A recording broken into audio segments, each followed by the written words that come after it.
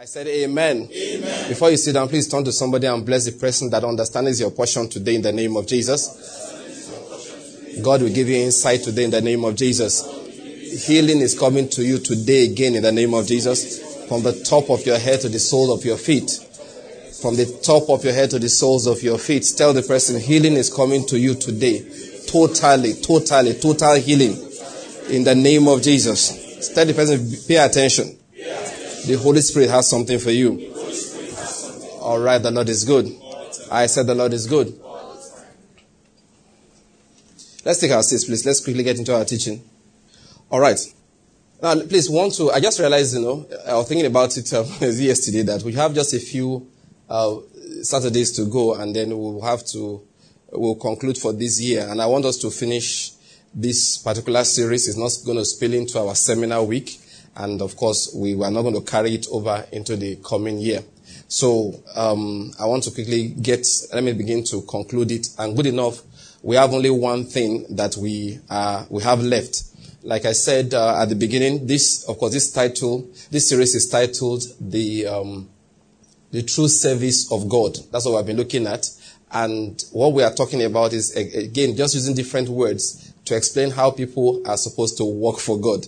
We're just teaching how to work for God, how people are supposed to do the work of God. I've said it again. Let me just repeat it one more time. If you can lay your hands on our book, How to Work for God, that's exactly what we are teaching. There will be a few differences between, of course, we are speaking by inspiration, so some new things will come in. If you can, lay your hands on the book. It will really be a blessing to you. Now, so, in that book I said, we have different segments. The last two, one is titled The Work of Rest, and last time I spoke about the issue of rest. Okay, I wanted to continue today, but because of time, I'll just quickly get into how to give as working for God. We know that is one very important topic. We cannot teach it enough. In Kingdom World Ministries here, I have taught about that again and again and again and again. And in fact, I'm doing it now just as a completeness matter, because this will be put together as a single set of messages. So I wanted to just go inside. Otherwise, it's not something that I should start teaching again. For those of us who are here, we have trashed it to and fro, left and right, up and down. We have gone in and out on this particular subject. And I think, although Peter said, even though I know you know it already, I will not neglect to remind you of these things. So for those of us who have been together here, what I'll be doing today is reminding us of these things. But for everybody else, if you are new, then maybe you are hearing our own opinion, which is the word of God we believe, for the first time. But please try and pay attention. Okay, we'll take some sessions in explaining how to give as working for God. It is a very important subject in today's Christianity. It is very important. All you need to do is you put on your TV and watch what we call Christian television. The matter of money will just stare you in the face. It will just stare you in the face. If you watch some of our very famous TV channels, they take like 2 weeks, twice a year, all right, to raise money for the channel, which is not a bad thing in itself. It's not a bad thing. But I'm going to explain something to us again, Christians today. We have to be careful that everything we do is according to the Word of God. There is a proper procedure for everything Christians are doing. We don't just do things the way we like. We must do things the way God commanded them to be done. You don't give the way you like. You give the way God commanded giving to be done. The fact is that sacrifices can be rejected. It is not every sacrifice that God receives. You go to the book of Genesis, you will see there were two sons there that Adam had. One was called Cain and the other was Abel. Both of them brought sacrifices to God. And the Bible says that God rejected, he did not have respect for the sacrifice for Cain and for his sacrifice. Very important. Even though he brought a sacrifice, God did not receive it. Just because you are giving something to God does not mean it is acceptable to him. We must bear it in mind. And you see, under the new covenant, all right, let me just quickly say this. People will ask the question, why did God not receive the sacrifice of Cain? Was it because, all right, it was not a blood sacrifice? Was it because it was not the best? Now, I've had those arguments that if it is not the best of what you have, God does not accept it. You know, the Lord is good. All right, let me just leave it there, okay? God, there are different ways he does things. So if you want to say, I want to give God my best. I actually heard somebody say something once that they were taking offerings for refugees. And you see, I always give God my best. So I give them my best pair of shoes. And I laughed. refugees ain't wearing your Armani shoes to anywhere. I don't know whether you're getting my point. They need, what they need, Clarks. You know what they call Clarks? Yeah, rugged shoes. No, that God, I give you my best. You now give them your gold-studded Calvin Klein. Listen to me. Look, it's not going to help them, even though it's expensive for you, but for them, they don't need it. They need things that are tough. They need things that can help them. That I have one pair. You know what we call kakaroro? Kakaroro, this guy now worry guy, he understands. Kakaroro is one pair of shoes that you have. On Sunday, you polish it. It goes to church. On Monday, it goes to work. On Saturdays, it goes for jogging. Are you getting my point? Try to play football. Anything you want to do, it goes. When they say, let's go into the jungle, you wear it. Sunday, you shine it again, and it starts again. It's called kakaroro, otherwise known as never say die. Are you getting my point?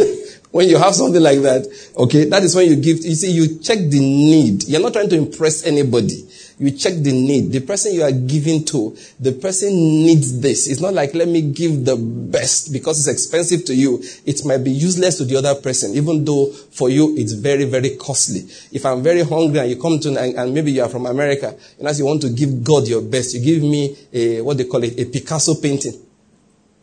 Picasso. You bring it to Nigeria, you want to give God your best. I say, how many souls can this one win? Just let me know. He said, you sell it. No Nigeria is giving me $500,000 for it. You can be sure of that. So if you want to give God your best and it's me that's the instrument you are giving, don't bring me a Picasso painting. Go and auction it, then give me the cash. You're getting what I'm trying to say here. So sometimes people, in thinking that they are trying to impress God, they say, let me give him my best. It is not that God doesn't reason like that. What God does, you see, when he was talking to Israelites, when he was going to take a proportion of their animals as an example, when it was a time for tithing and they needed to give of the animals that they had, they were not allowed to select. Whether it was good or bad, you did not select. You just let them pass under a stick. Every 10th one you take. If the 10th one is very good, you take. If the 10th one is very bad, you take. Whatever he wants is you randomly select. God didn't say, select for me the best of the Lord. The only thing he said, when it came to bringing sacrifices to him, you were not allowed to bring an animal that had a defect. That was the only thing he said.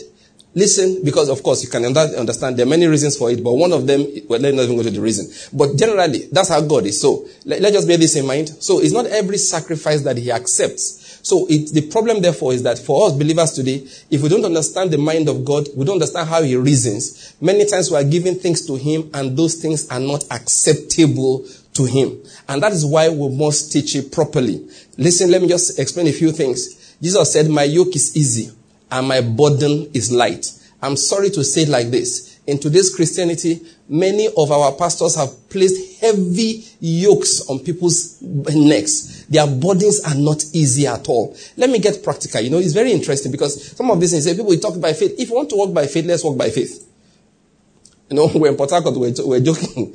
I said, somebody asked a question. I said, you pastor said you are interesting. Every month you collect 10%. January you collect 100%. Then you collect. Now, you say, why did they say collect? You say it's compulsory. Then periodically, you say they need specialty. By the time you check it, a typical diligent Christian going to a particular church has to give that church alone 35% or more of what he earns. Now, I have no problem with that. I don't have any problem with giving 50%, 100%. But it must not be a burden. Once it is that if I don't do it, God will not bless me, it's a burden. Once that if I don't do it, my prayers will not be answered, it's a burden. That's what I'm trying to explain. And Jesus said, my yoke is easy and my burden is light. And that's one thing about Christianity and giving. It must not be burdensome. Now listen, let me tell you something about burden. For us Christians, our things must be spiritual. Are you getting my point? It is not about cash. It's not about cash. Because listen, a man can have $1 million and give a 100%, but it's not burdensome. Do you know why? Because the Bible says it's as he purposed in his heart. So it's not burdensome. It's not burdensome. Look, beginning of every school term, I have to pay school fees for a total, that is the ones that are directly dependent on me. I pay between, how many do I pay? Between 6 and 7, these are not offerings. This is like you are the parent or guardian, and you have to shell out the money. Do you know the truth? I may joke with my wife about it. Oh, this is a lot of money. These schools are collecting, but it's not burdensome because it's from my heart. I put every other thing that I need to do, in suspense. The weight until I've done this. And then something dropped in my mind years ago. I realized that, these monies are getting heavy. Okay? Now, you may say that, hey, how is the man survive? I wasn't thinking about myself. I was thinking about other people. Do you understand? So the time, when it's school fees time, that's how my wife and I will sit down, okay? Have you sent this person money? Have you spent this person money? And it's not burdensome. Even if he wipes out every kobo I have at that particular point in time, it is not burdensome. Why? It's free will. Let me get back to it again. We began like this. For us Christians, we don't do it because we're trying to what I'm going to say now. We walk in a manner pleasing to God all the time, but we're not doing this because we want to get something out of Him. We're not doing this because we want to bribe, sorry to use the word, Him. We're not doing this because we want to rebuke the devourer. If you don't do this now, the devourer is coming to get you. We believers don't do anything for those reasons. We don't do anything for those reasons. Like I said before, later, I'm going to write a small article on the tithes of Abraham to teach Christians how to do what I call the tithing of Abraham. It's very important. One of the things you will see about it is that, unlike what we teach a lot of times, the tithe of Abraham had a blessing, but the refusal to do it had no curse. Go and check your scripture. There was a blessing, but you don't do it, there was no curse attached to it. But the tithe of Moses, if you don't do it, the devourer is coming after you. It's coming after you. But for us believers, when we do things, we do like Abraham. Listen to me. I want to emphasize something here. We are not doing things because we want to get. I've said this again and again, but we can't say it enough. Why it's not burdensome for us is that we are not under pressure. I'm doing this because I want to do it. Are you getting me? I want to do it. I'm in my house. You give me a plate of food. I eat it because I like it. I like the food. I like the food. But if my wife decides to save double portion of what I really want to eat, and I say, okay, I've eaten enough, and she says, no, instead of make food wait for this house, Bele must burst. Then she stands there. And she stands there and says, my husband, there's no wastage. You say we must be like Jesus Christ. Christ said, gather up the remnants, let nothing be wasted. And I sit down and I start eating. Then it has become what? Burdensome. But before that, if that pounded yam was heavy like this, and nobody was on my neck that you must finish it, it's possible I'll finish everything. That is the difference between giving as the Spirit of Christ leads. And I'll explain what the meaning of Spirit leading in a moment, or later on. That's the difference between that and giving under compulsion. You may be seeing the same amount of food. This time around, I'm eating it. Say, Pastor, you're still eating. He said, Madam, say we must be like Christ. Nothing must be wasted. And I'm there under pressure. Or another time you come, I'm eating the same amount of food. You say, oh boy, you dey work. I say, try it. You too, you will like it. That's how it is with us believers. When we are given, is something we like to do. I've heard statements like, this one I've quoted many times. One man was preaching. He said, look, I don't know about you. When I give, I'm not settled until the returns come in. That is not Christianity. He said, I want to know whether I gave into a fertile ground. Let me define for you what a fertile ground is. A fertile ground is not whether it will produce for you or not. It is relevant. It is irrelevant. Whether it produces for you or not does not determine the fertility of the ground. What makes a fertile ground is whether the fellow is in need or is not in need. Do you get my point? I've heard people say that, listen, the good place to plant in this ministry that's winning souls. Listen, the good place to plant is where the money is needed. Let me just put it like that. If you are convinced of what they are doing, if your heart is towards soul winning, and you can see the ministry is winning souls, it is a good place to plant. But not because of what you are going to get. If you see people who are in need and you give to them, that's a good place to plant, because the Bible says that, listen, whoever gives to the poor, lends to the poor, honors his maker. Anytime you give to God in quote, it's a good place to plant. Please, I need to emphasize this to us Christians. Our giving is not under compulsion. It's stimulated by Spirit, the Spirit of Christ in us. Our giving is not done because we want to get anything. I keep on saying it. Let's say it again and again until everybody believes it. God is not giving to you because you gave first. It's the other way around. You are giving to God because He gave you first. It is the other way around. The Bible says clearly, while we were yet sinners, Christ died for us. He died for the sinner while we were yet in our sins. And it says that if He did, how much more will He freely, the emphasis is on freely, give to us all things. What He does is to give to us freely. We never give to Him because we want to get. It's a very popular practice in Christianity that if you are looking for something, you sow a seed for it. It is not found at all in the scripture. Nobody practices like that. James said, you have not because you ask not. When you ask, you don't get, it is because you ask wrongly. Your motives are wrong. And we're going to see it. He said, I, the Lord, I test the heart. I want to emphasize that. As Christians, listen, it's very important. As Christians, the motive for what we are doing is important. That's why when people tell me that God just says, so you will reap. I say, he said, I check the heart. If I'm giving because of what I'm going to get, then most certainly the motive is not good. It's called I call it the labor of selfishness. There's labor of love. What's the labor of love? When I'm looking at what the person who I'm going to give to is going to gain from it. When I look at what the ministry I'm giving to is going to gain from it. When I look at the people I'm giving to, what they are going to gain from it. If that is the thing that is paramount in my mind, it is called the labor of love. That is the labor of love. But if what I'm going to get is what is paramount in my mind, the fact is that I have not given, I have invested. And like I said jokingly but truthfully all the time, I said God loves a cheerful giver, not a cheerful investor. There's a word of difference between the two. Somebody says to me that, boy, he said, give and it shall be given unto you. And I always answer, there's a difference between give and it shall be given unto you. There's a difference between that and give so that it will be given unto you. What is the difference? Give and it shall be given unto you is describing a law of life. It's like everything that goes up must come down. That particular principle did not talk about motive. And God said, however, I the Lord. Let's read that. Very important. Jeremiah chapter 17. For time's sake, I just read out to you because mine is already open. From verse 9, it says, the heart is more deceitful than all else and is desperately sick. Who can understand it? Now verse 10 says, I, the Lord, I search the heart.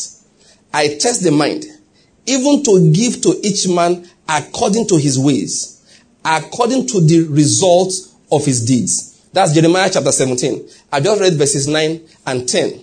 What am I trying to emphasize here? What is he saying here? God says, before I reward your works, I check your heart. So I say to Christians, motives count when it comes to giving to God. So when we're talking about how to give to God as working for Him, when we're talking about it, we are going to talk about motives. Motive counts. Motive counts. And I'm starting by explaining that let's throw away from our minds all these motives that Christians often have for their giving. The motive that I need to do it so I can be blessed is taken away from the sacrifice of Christ.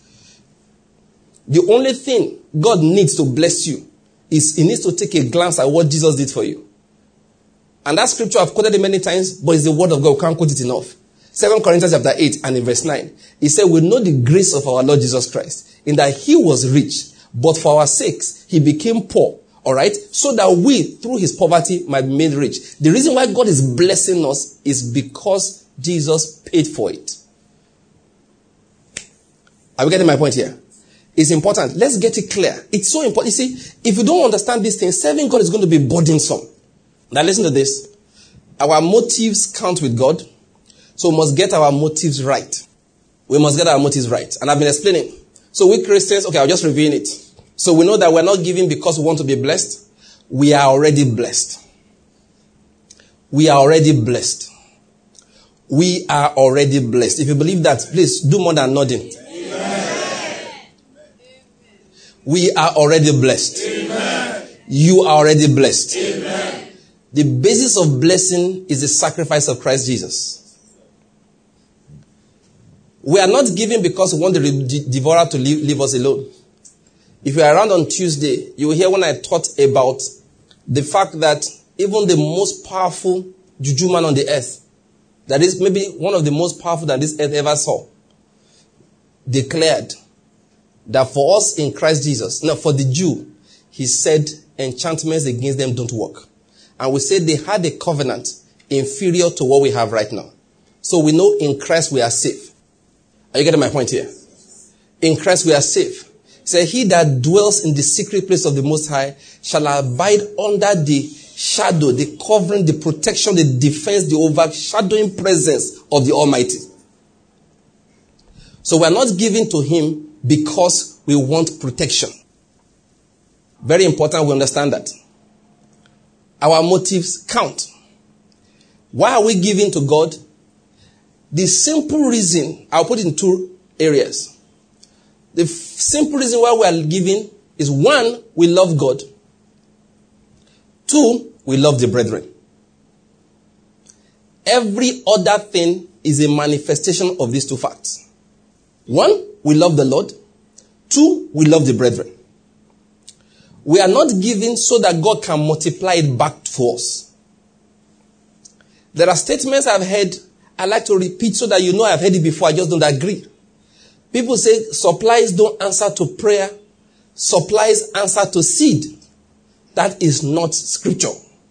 The scripture says, ask and you shall receive, that your joy may be full.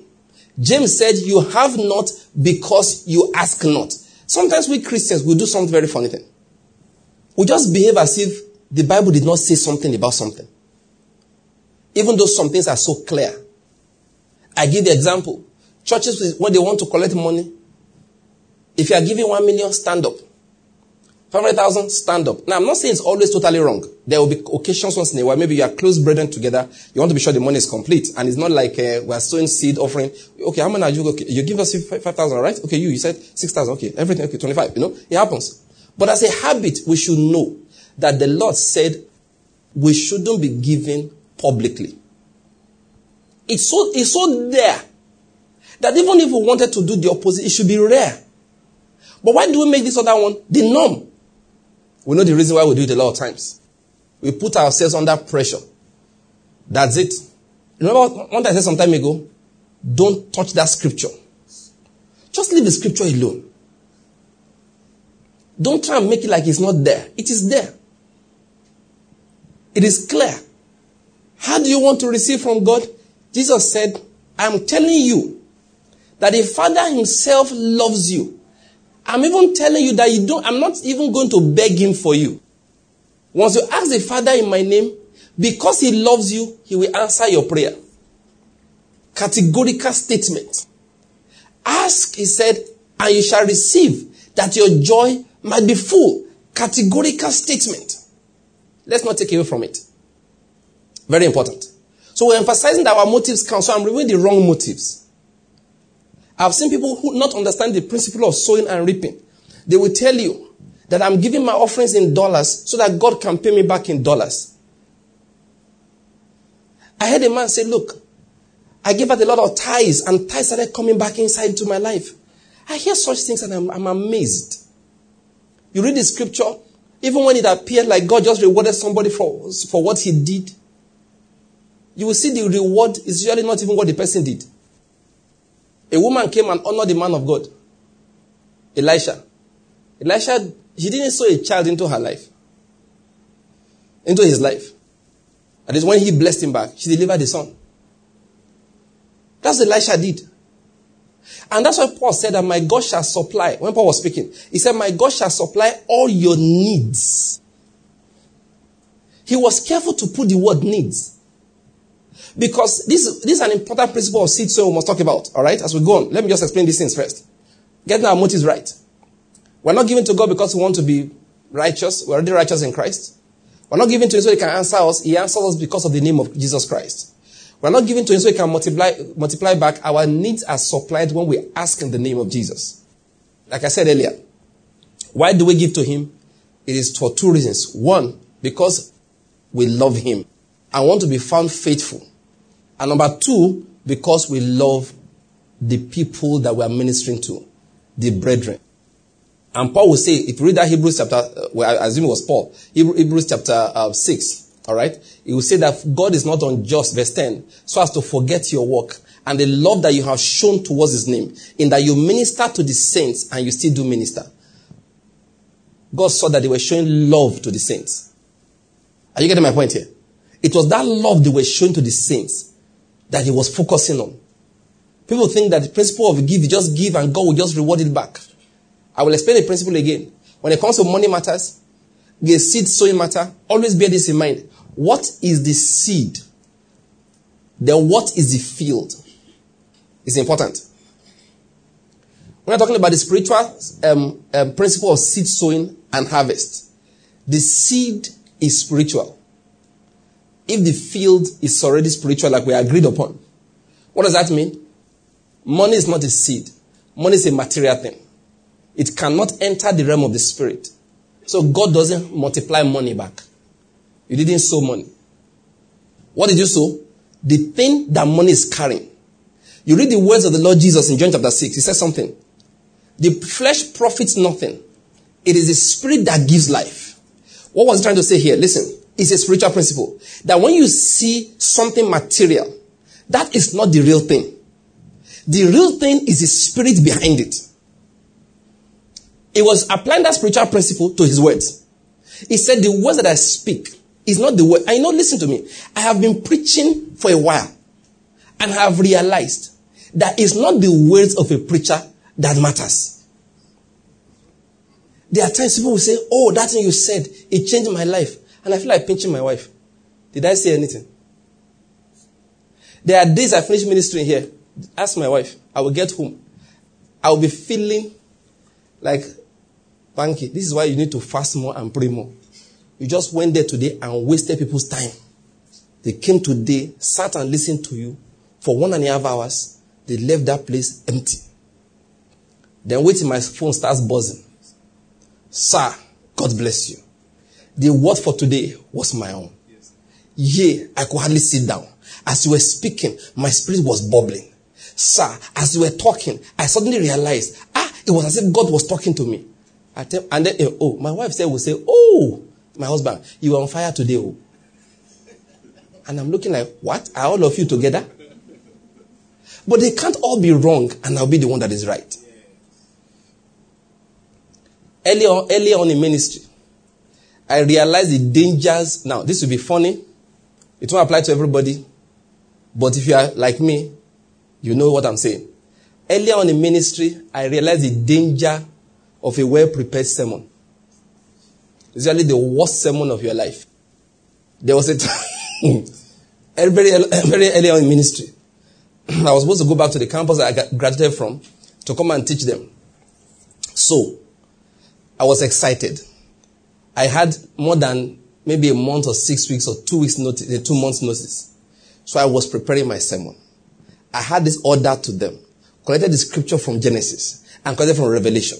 You go take from Exodus. You take from Jude. You understand my point? You arrange the scripture so that it was mathematically accurate. And the first day of the message, as I was preaching, my sermon was right there in front of me. So was I getting more tired by the minute. I knew there was no anointing.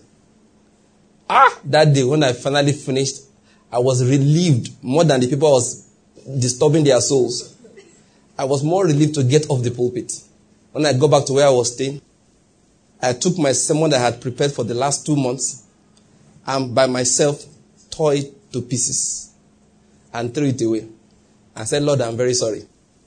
I prayed, Lord, please, now that I have come, bless these people. They have gathered, they have their time for other things. They are students.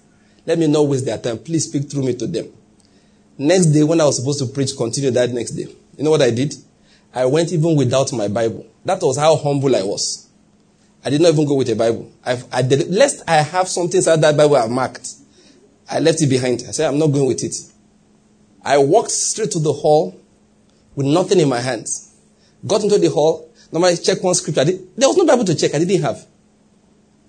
As they were doing praise, worship, everything, I joined. Prayer, I joined.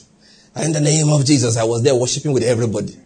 Finally, let us invite for the word of God our brother Banky. Hey, they clapped. And I walked to the front, no Bible. Just before I got to the front to start preaching, I tapped the person last on the row in front. Can I borrow your Bible, please? I got it from him. The Bible I'd never seen. I laid that one on the pulpit. Then the fire fell. Hallelujah. That day, one of our senior brothers came that day. His mouth was open throughout. These are the people who laid hands on us to be filled with the Spirit. These are the people that used to lay hands on us. We felt honored to carry their Bibles. That one, he came in and saw me preaching, and his mouth dropped open.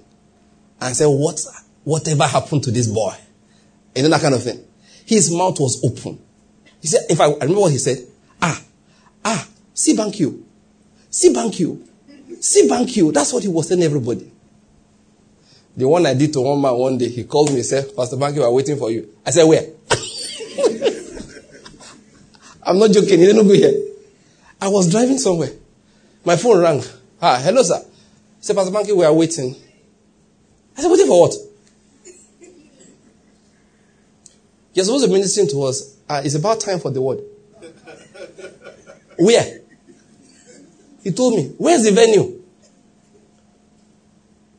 He said, if you are not ready. I said, don't worry, I'm on my way. Don't worry.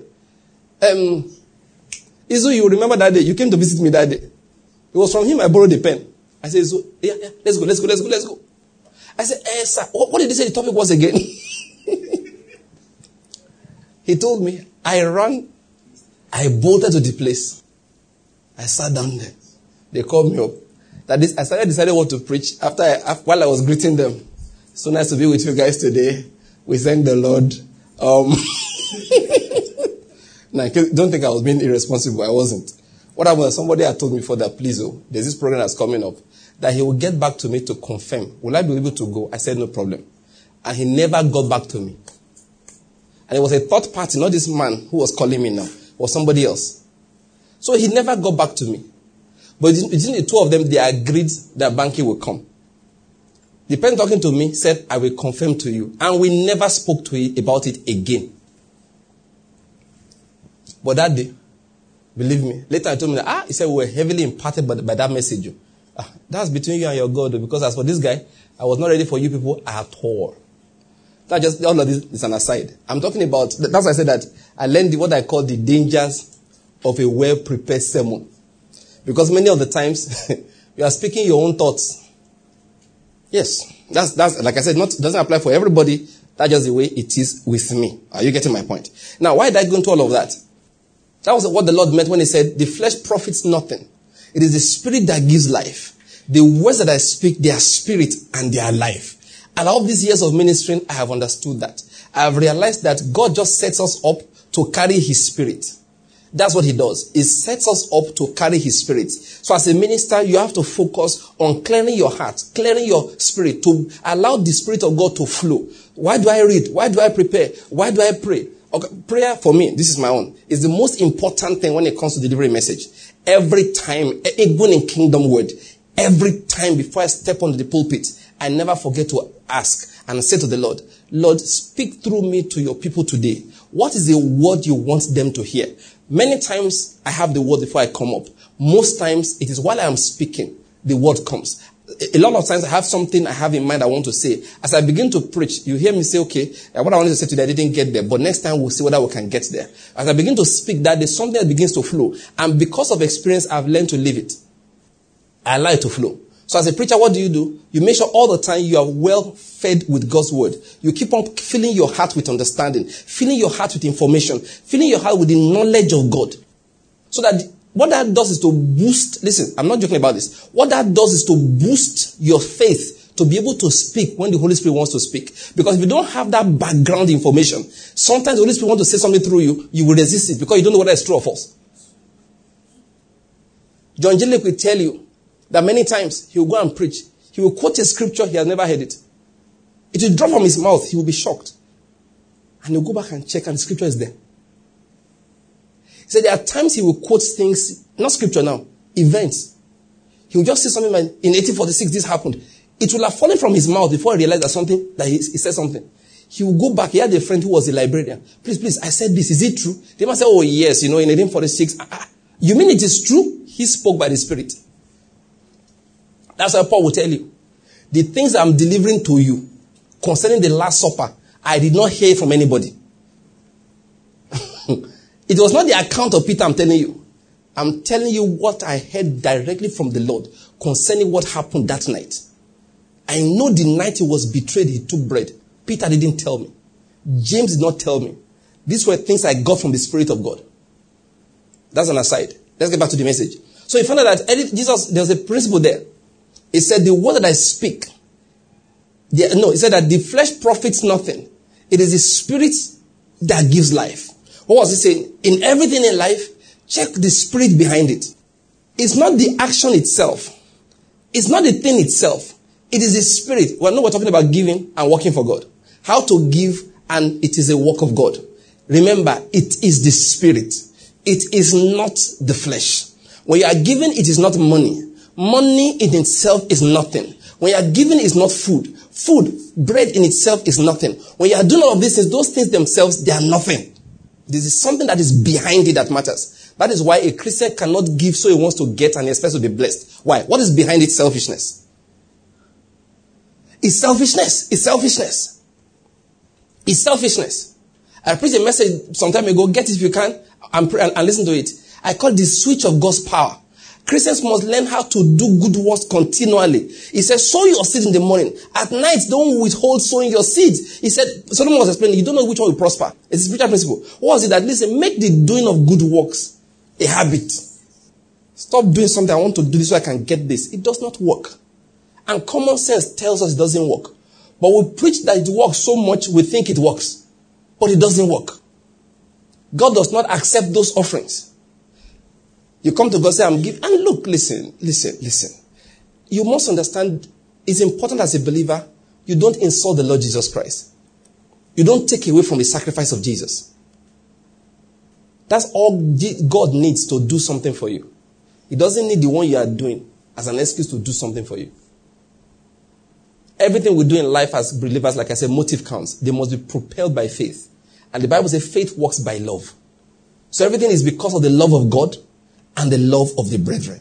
That's it. Everything is deciphered from inside those two things. Upon these two commandments, he says, hang the law and the prophets. They asked Jesus, what's the greatest? He said, what do you think? He said, love the Lord thy God with all thy heart. I said, you are very correct. He said, but the second one that's like it. You must love your neighbor as yourself. So upon these two commandments, hang the whole law and the prophets. And when Paul was writing to the Galatians chapter 5, he said, walk by the Spirit. He was talking about the Spirit of that law. He wasn't talking about walk. No. He said, what is the Spirit behind love? What's the Spirit behind the law? He says, the Spirit of love.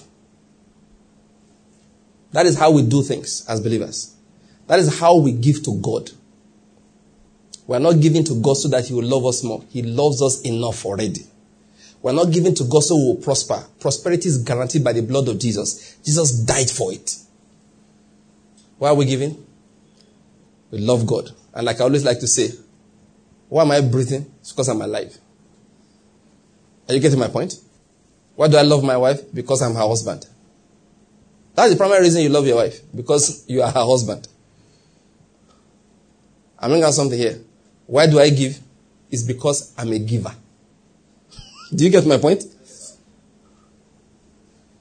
What's the number one reason Christians give? They are givers. They are givers. And what Jesus did was to, when we gave our lives to Christ, the power, the authority to become sons of God is not just a document. It's a spirit that He pours into us. So He says, be perfect as your heavenly Father is perfect. That is, you are not like your Father. For God so loved the world.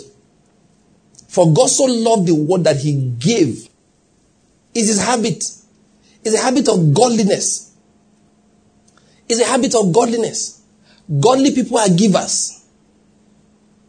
Very important we get it. When we talk about having the Spirit of Christ, when the Bible says that as many as are led by the Spirit, I grew up misunderstanding that scripture. As many as are led by the Spirit, they are the sons of God. So they say, okay, who do you want to marry? I want to marry Ufoma. Did the Spirit lead you? I said, what do you say? Did the Spirit lead you? Which one now? Did the Spirit lead you? What did the Spirit say to you? So now go and pray. I know the truth. Eventually, Spirit will lead you. But once you like the girl, Spirit, you are better cooperate. This is one way they do so. We will fast and pray on the Spirit talk you know. If He speaks otherwise, say, get behind me, Satan. Start again. We thought that was what it meant to be led by the Spirit. No. That's not what it meant. Does the Holy Spirit lead people? Yes, of course. Oh, God. He does. He speaks sometimes. You will think somebody spoke to you physically. Sometimes you dream and He speaks.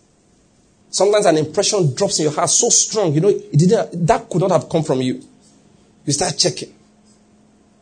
Sometimes an angel will stop you and tell you something. Sometimes an angel will literally hold you by the hand and take you somewhere. He leads.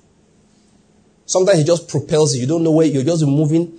You don't know. You know somebody is pushing you. So the Holy Spirit leads different ways. I know He does. But when he said, as many as are led by the Spirit of God, that was not what he meant. What he meant is that everything you are doing, the flesh profits nothing. It is what? The Spirit. That is, you see the man who is giving. Why is he giving? That is the Spirit. The why. Like they say, Western Nigeria, you see an adult running in the afternoon. There are one of two things. Either he's pursuing something, or something is pursuing him. You have to check his front and check his back before you can interpret the running. If you look behind and you see Bingo doing whoo, whoo, you know something is pursuing him. But if you look in front and somebody is going away with his car, you know he's pursuing something. The thing that's pursuing you is what Paul called the Spirit. As many as are led by the Spirit of God, as opposed to the spirit of flesh, as opposed to the spirit of the world, as opposed to the spirit of covetousness, as opposed to the spirit of anger, as opposed to the spirit of jealousy, as opposed to the spirit of, aggrandizement. That's what he's talking about. As opposed to the spirit of hatred. There are people who are being led by the spirit of competition. Okemunte's church now has 700 people. When did he enter ministry? I remember we laid hands on him when he was starting. It is because he went to Lagos. This Enugu, there's nothing in it.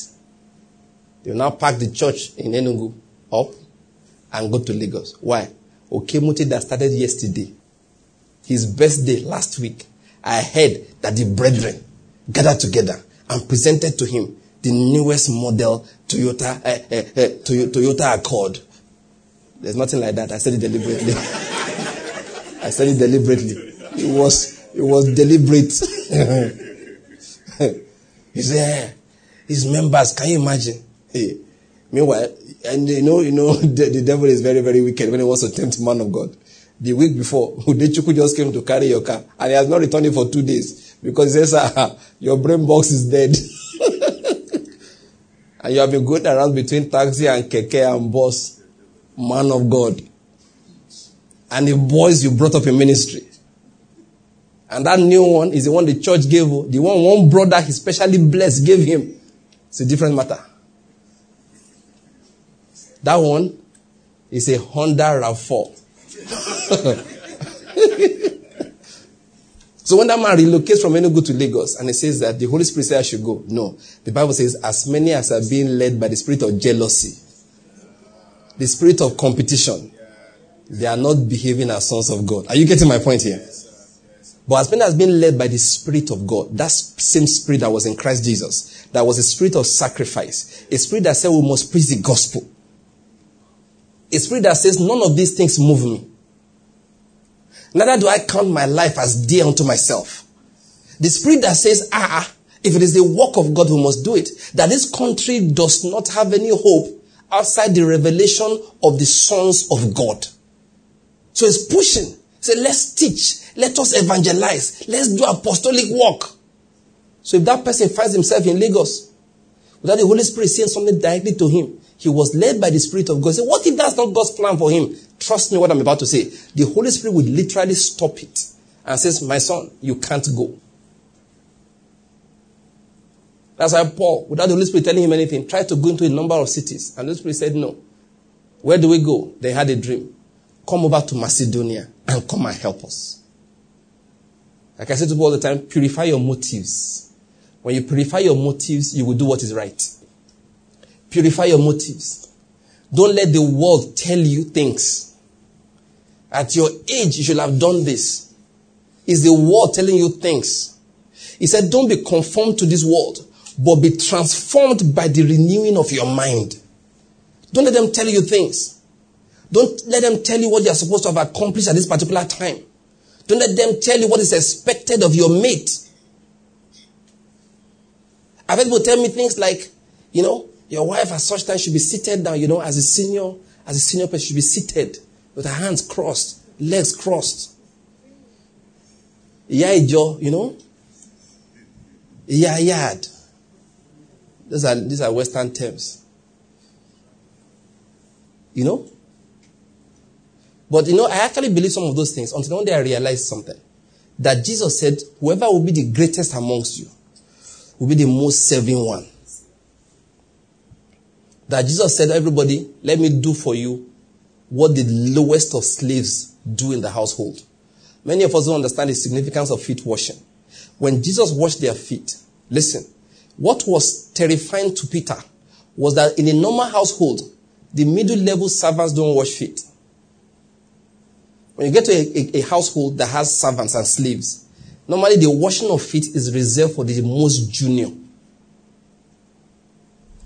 That was why John said, there's he coming after me, who is greater than me, whose sandals I am not worthy to untie. That is, I'm lower than the lowest of slaves in his presence. That's the Spirit of Christ. The Spirit of Christ is the serving spirit. The Spirit of Christ is that spirit that just wants to manifest good and kindness towards people. As many as are led by that Spirit, they are the sons of God. As many as are propelled, their actions are decided by that Spirit. Now let's turn to that way. As many as are given because they want to get, they are the sons of the devil. Okay, now? Are you seeing what I'm saying here? That's not the Spirit of Christ. I've heard people say that God gave and he got back. But why did he give? He says so that they might have eternal life and not perish. That is a why. He said God wanted many more sons. He said, what do? Let me sow Jesus. And I'll get many more sons. That is a perverted interpretation of what Jesus did. The Bible told us what he did. He said he looked and they were perishing. They were perishing. So he gave so that they will not perish, but that they might have. Let's even forget the Father for a moment. Consider Jesus. Listen to me. When I heard somebody preach, I won't tell you what the person preached. I was afraid. That's why I can't repeat it to you. Because his preach was so heavy. That the sacrifice of Jesus is eternal. It's not as if he did it and got back to what he used to be. He said no. That what Jesus did, he gave what he had, and that's it, it's gone. I want to analyze it further than that. This was how the man explained it. He said he told his son, assuming he had an aquarium, I think they had an aquarium of fish. Assuming your fish, they had trouble. Would you like to save them? The son said, yes. If you could jump inside and save all of them, would you like to do it? The son said, yes. So what if I told you to do it, you will become a fish and remain a fish forever? The boy looked like he did a joke. I go die for a fish, stay with them permanently. Forget. Fish, all of them are perish. You're on your own.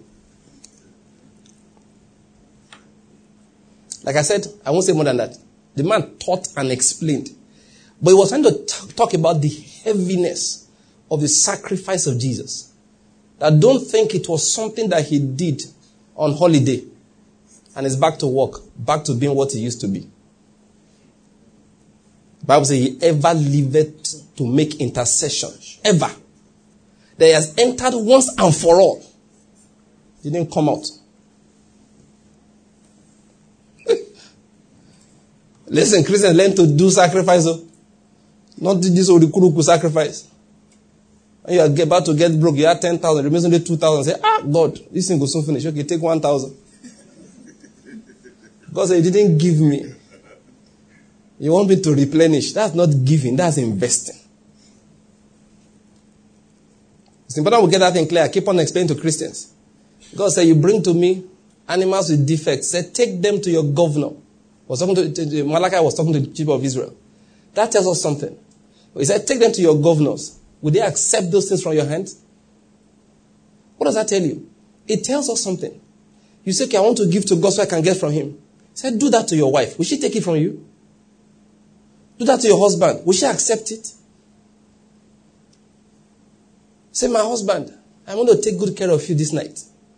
No, tomorrow, I'm believing that you will allow me and my children to go on holidays to Switzerland.